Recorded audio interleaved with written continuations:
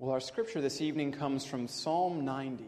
And so if you would turn with me in your Bibles to Psalm 90, that would be really wonderful. Psalm 90 follows, this won't surprise you, it follows right after Psalm 89, and it's right before Psalm 91.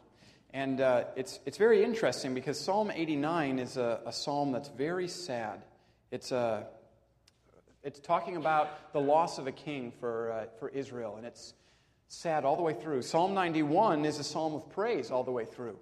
And Psalm 90 fits right in the middle, and as such, it has a little bit of both praise and mourning. It's a very, very fascinating psalm, and I'm excited to look at it with you this evening. And so let's take a look at Psalm 90. I'm going to read all of Psalm 90 for us. Psalm 90, a prayer of Moses, the man of God. Lord, you have been our dwelling place throughout all generations.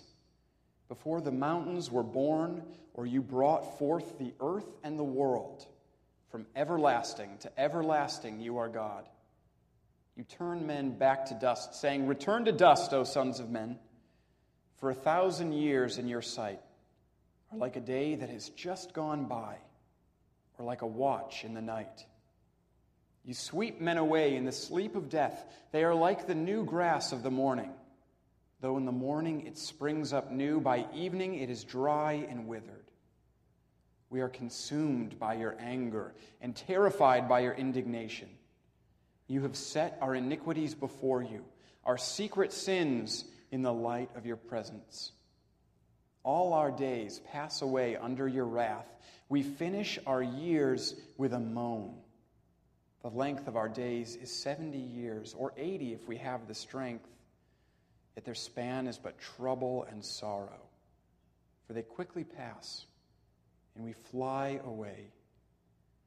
Who knows the power of your anger? For your wrath is as great as the fear that is due you. Teach us to number our days aright, that we may gain a heart of wisdom. Relent, O Lord, how long will it be? Have compassion on your servants. Satisfy us in the morning with your unfailing love, that we may sing for joy and be glad all our days. Make us glad for as many days as you have afflicted us, for as many years as we have seen trouble. May your deeds be shown to your servants, your splendor to their children. May the favor of the Lord our God rest upon us. Establish the work of our hands for us. Yes, establish the work of our hands. Before we begin the sermon, please pray with me.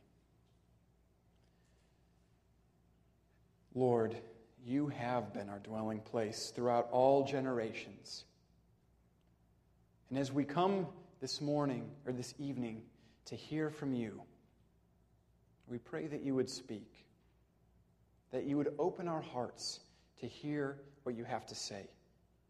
You would help us to understand this passage better, and you'd help us to worship you because of what we have heard this evening. In the name of Jesus we pray, amen. Thank you.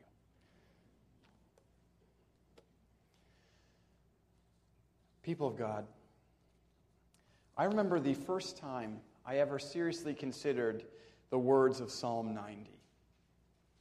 I was talking to my fourth grade teacher, who was a wonderful woman named Elaine Dimstra. And she, at the time I was talking to her, was nearing retirement. And she told me, "You know, Derek, life goes by quickly. It's very fast." And I remember saying something like, "What are you talking about? It's taken me forever to get to fourth grade." Couldn't really fathom what she was saying. And she told me, "You know, Derek, the Bible talks about how 1,000 years is like a day from God's perspective. It talks about how our life goes by quickly."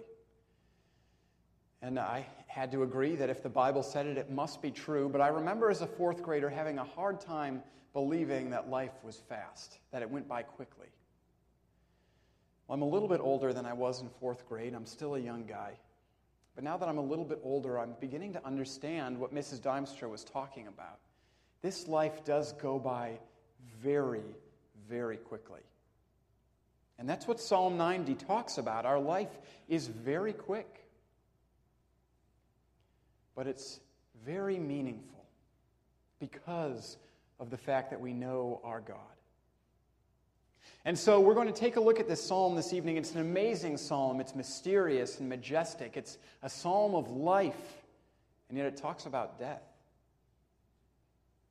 It's a psalm that's very somber, and yet it's an incredible cry of praise. And as we take a look at it, that's what we are going to be talking about. We're going to be focusing on those differences, those seeming contradictions in this psalm that exist. Psalm of life that talks about death. How does that work?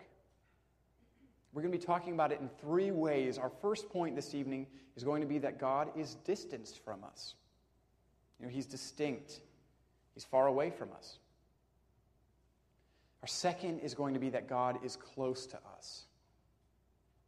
And the third is going to be that life is worthwhile, because that's what this psalm has to tell us. Life is short, but it's incredibly worthwhile because of who our God is. So let's turn to our first point, that God is distanced from us. Now, this is a psalm of Moses, and Moses talks about how God is different from us, how he's distanced from us in two ways. The first way is that God is eternal, and we are temporal. We exist for a specific amount of time. The second is that God is holy, and we are sinful. And so we're going to take a look at both of those. First, God is eternal, and we are temporal. It starts at the very beginning. It says, before the mountains were born, or you brought forth the earth and the world, from everlasting to everlasting you are God. You turn men back into dust, saying, return to dust, O sons of men. At the very beginning, it's interesting imagery because the psalm talks about the mountains as though they were born. It's birth imagery. It's as if to say, you see those glorious mountains that you see? In Illinois, we don't get much of a chance to see mountains. But if you've seen pictures of mountains, they're majestic, they're huge. And yet the psalm is saying those mountains are nothing but babies. For they were born. Or you see this earth stretching out in every direction. It's as if it were a child. Because God is everlasting. He is great. He's majestic. This earth is small. It's a striking picture because if the mountains are but babies in God's sight, then I, even though I'm a tall man, I'm really nothing but dust compared to those mountains. And then we're told that He's everlasting, that 1,000 years in His sight are like a day that has just gone by. Have you ever seen time-lapse photography? Sometimes if you see Discovery Channel programs, they'll show a flower that blossoms and then flowers and then dies. And all told, it would be a long process if you were to watch it naturally, but time-lapse photography speeds it up so you can see the sprout coming up, you can see the flower budding, and then you can see it wilt and die. If 1,000 years are like a day that's just gone by or an evening in the night, then what we see is that God's perspective is that of almost like time-lapse photography. He can see us spring up in the morning. In the morning, they're like the new grass. By evening, it's dry and withered. He can see us grow and die very quickly. For 1,000 years, or like a day, or like a watch in the night. And this is because God is everlasting, from everlasting to everlasting. And yet we are temporal. You know, there have been people in society that have understood this. Oftentimes artists or playwrights have sort of had their thumb on this. There's a playwright named Samuel Beckett. He's most famous for a play called Waiting for Godot. But a play that's been performed more often is one called Breath. And it's really a striking play. It's been performed over 1,000 times. And what happens is the audience comes into a theater, large theater, and the curtain is down. And once everybody's inside, the play begins, and it begins with the cry of a baby. and then the curtain comes up to reveal a pile of rubbish that's on the stage. At that point, there's one long, pained inhalation, like this, and one pained exhalation. And then the lights go down. All told, it's about a 33-second play. I hope people don't pay too much for it. But the point of the play is pretty obvious. It says that life is short. It's a pained inhalation, a pained exhalation. It's nothing but rubbish, and then it's done. It's a striking way to illustrate some of what Psalm 90 seems to be talking about. Or Shakespeare. Shakespeare says that life is but a fleeting shadow, a poor player that struts and frets his hour upon the stage, and then is heard no more. It's a tale told by an idiot full of sound and fury, signifying nothing. You see, what these artists are getting at is the fact that life is temporary. It goes by in an instant. You blink and it's done. It's a pained inhalation, a pained exhalation, full of sound and fury, and then it's over. And this is how the psalm begins. Our lives spring up in the morning like the grass, but in the evening, they perish. However, it actually gets worse. Not only that, not only is God eternal and we incredibly brief and temporal, but God is holy. And we are sinful. This is what verses 7 through 11 say. They say, we are consumed by your anger and terrified by your indignation. You've set our iniquities before you, our secret sins in the light of your presence. All of our days pass away under your wrath. We finish our years with a moan. The length of our days is 70 years, or 80 if we have the strength. Yet their span is but trouble and sorrow. For they quickly pass, and we fly away. Who knows the power of your anger? For your wrath is as great as the fear that is due you. Do you see what Moses is saying here?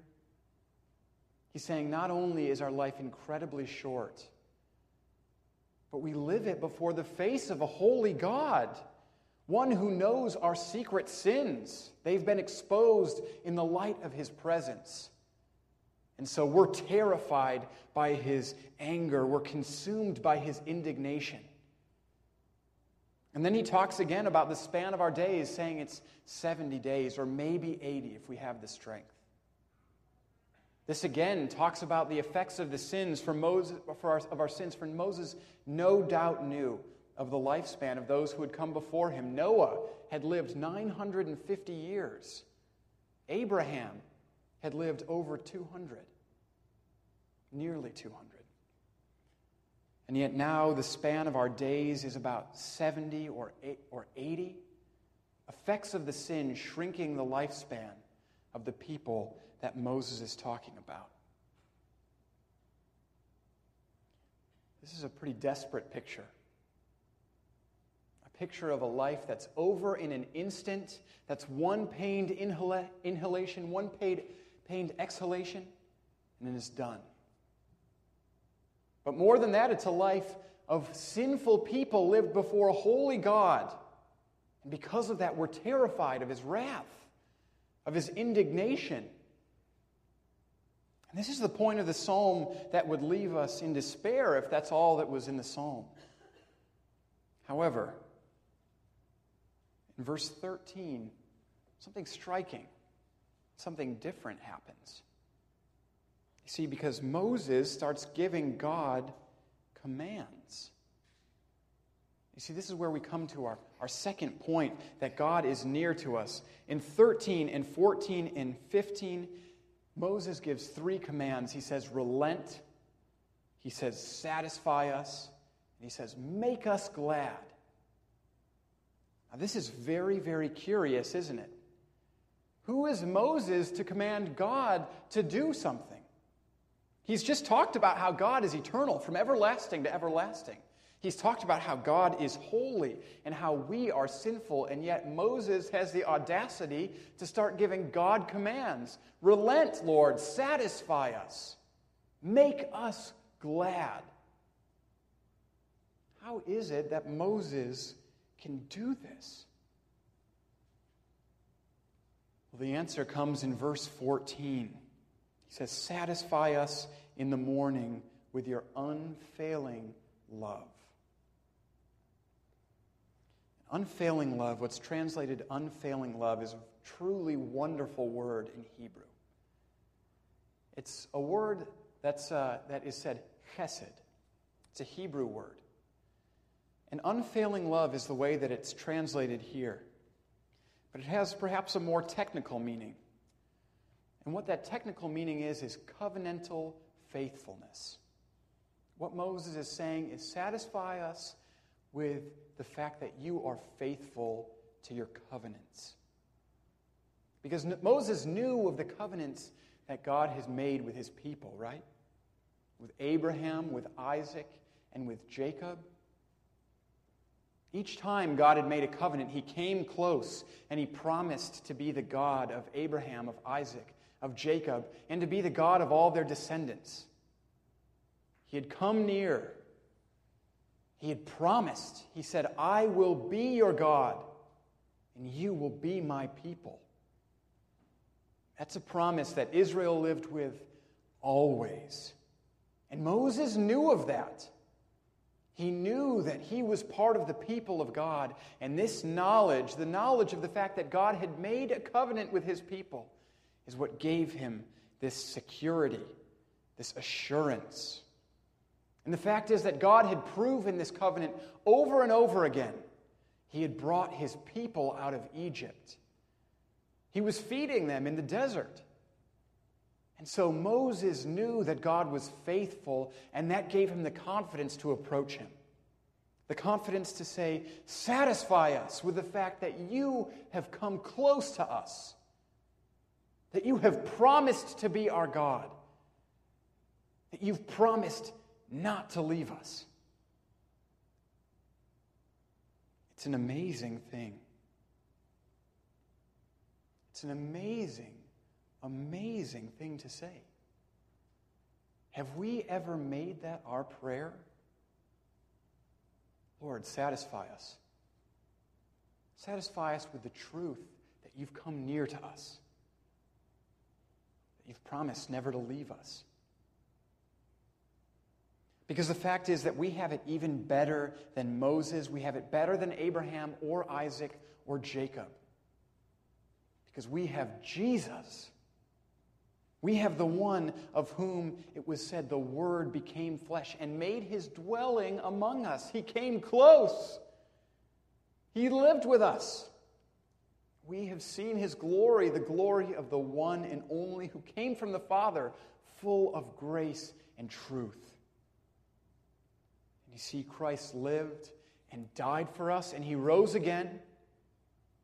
And when he ascended into heaven, he promised, I will never leave you or forsake you. He said, behold, I am with you to the end of the age. And that's how we can have confidence to be as bold before our God as Moses was. That's how we, even though we know of God's eternality and how finite we are, even though we know of God's holiness and our sin, we can approach him and say, relent, O Lord. Satisfy us. Satisfy us with your unfailing love. Make us glad, God. That's a beautiful truth. A beautiful truth that we can come to the Creator of the universe, the great and true God, with this kind of boldness. Because we're his children. And so I want to say that maybe you're here this evening and you feel the weight of what Psalm 90 is saying. You recognize the greatness of God. You recognize his holiness. So maybe you wonder, how can I even approach a God such as this? He's too great. too holy. Well, what the beautiful words here say to us is that we can remember his covenantal faithfulness, and we can approach him with confidence and boldness. None of us are too small. All of us can come to God, and he will listen. I promise, because he's promised and he's proven it with his Son.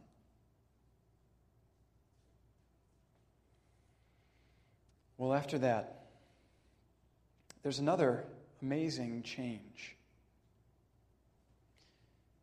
Because Moses says, "Teach us to number our days aright, that we may gain a heart of wisdom."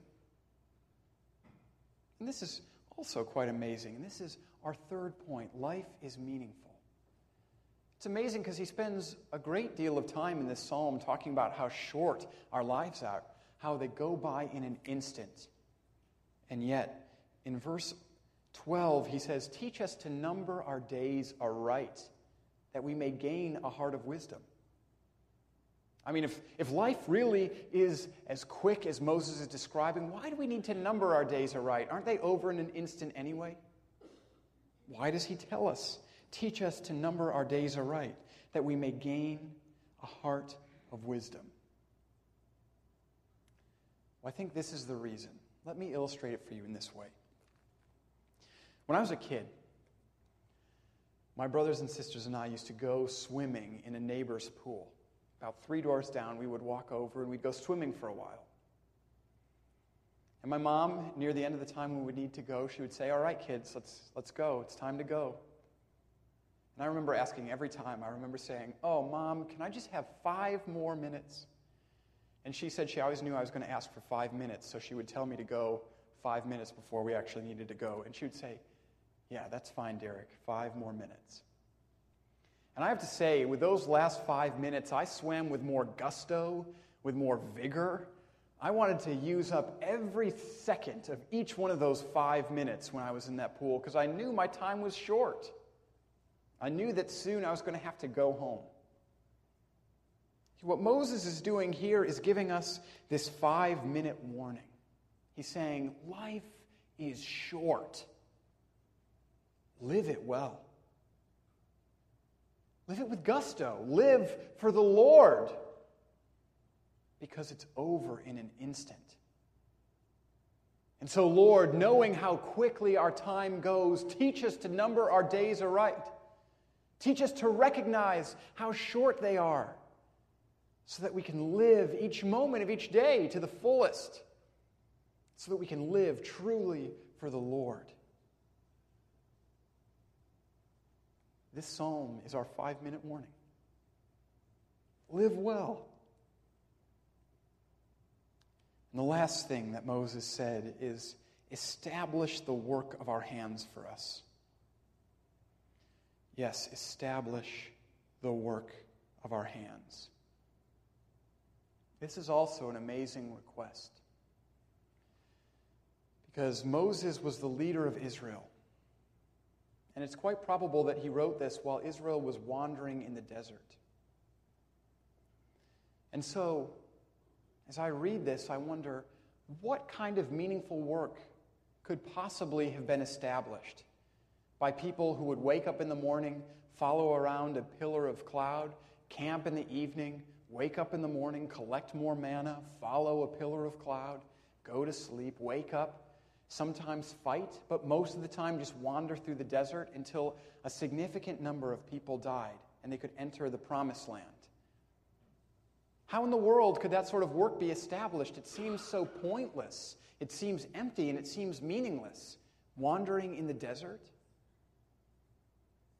And yet we know that God answered this prayer, that he did establish the work of his people, because in Deuteronomy 2:7, Moses claimed that the Lord blessed the work of their hands as they were in the wilderness, that he watched over them.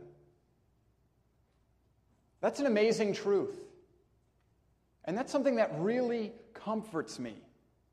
Because so often I look at my life. I'm 26 and I've been in school my whole life. I wonder what possibly could God have done through me. And Psalm 90 brings incredible comfort. Because God is the one who establishes the work of our hands. We are not the ones who establish it. And God chose to take the wanderings of a desert people for 40 years and somehow make them worthwhile. I mean, what happened? All that possibly could have happened is that they taught their children. That they passed on the truth of who God was to the next generation. And God established that work, and He preserved His people, and He brought them into the promised land. And there were trials, there were great trials, but eventually from that people that He preserved in the wilderness, He brought His Son, the one who saves all of those who would come to Him. And He did it by establishing the work of a desert people. And He still today establishes the work of our hands.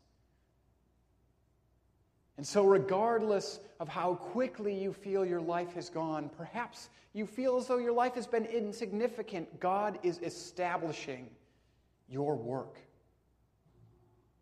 He's making it last, and He's making it worthwhile. And so, in conclusion, I would encourage you to heed the words of Psalm 90. Realize that life is short, but recognize that it's meaningful, that it's worthwhile because we know the Lord and because He's establishing our work. And I would encourage you to make Psalm 90 your prayer. To pray, teach us to number our days aright, that we may gain a heart of wisdom. To pray, satisfy us in the morning with your unfailing love. To pray, establish the work of our hands for us, Lord. Yes, establish the work of our hands. Because that is what God has done, and that is what He will continue to do. People of God, life is short. But because of our great Savior, it's worthwhile.